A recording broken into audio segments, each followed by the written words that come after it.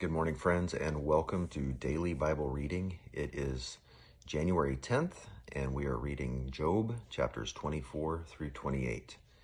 And it's interesting because the discourse is continuing between Job and his friends, but it's becoming more and more Job and less friends. So of these 5 chapters, 4 of them are Job, and one of them is his friend Bildad. And Bildad speaking is a really short chapter. It's like 8 or 10 lines or something. It's short. Let me know your thoughts when you read it. But what I noticed was the content seems to change. There's a shift, and it's more of the same of Job maintaining his righteousness, maintaining his never claiming to be perfect, but basically saying, I'm not living in sin. I'm not lying. I'm basically a good guy, still continuing to talk about how God is the one ultimately in control. God has all the power. God created all things. And then he starts talking about wisdom in chapter 28.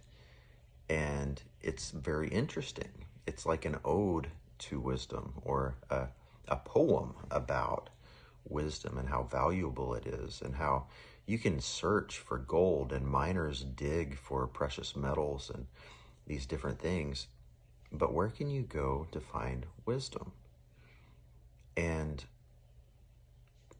he says basically, God knows where the wisdom is. God's in charge of that. And he concludes chapter 28 by saying, God, has told us this, told mankind, that the fear of the Lord is the beginning of wisdom, or the path to wisdom. So to be afraid of God, and I think logically, God is loving, God is kind, God is certainly powerful, God is righteous.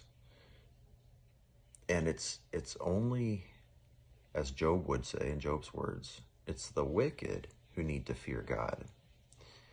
And yet, even his people, like Job, who's going through this terrible ordeal, fears God because God's ultimately in control. And the thing is, we just don't understand. We don't understand what's going on. Now, we have this advantage because we can learn from other people's experiences. Job literally did not know what was going on. He didn't understand why he was going through these things. And wisdom is the application, the proper application of knowledge. And so you can read all the books in the world, but until you experience some things, it's hard to really gain wisdom. And Job is experiencing some things, and he is growing in wisdom.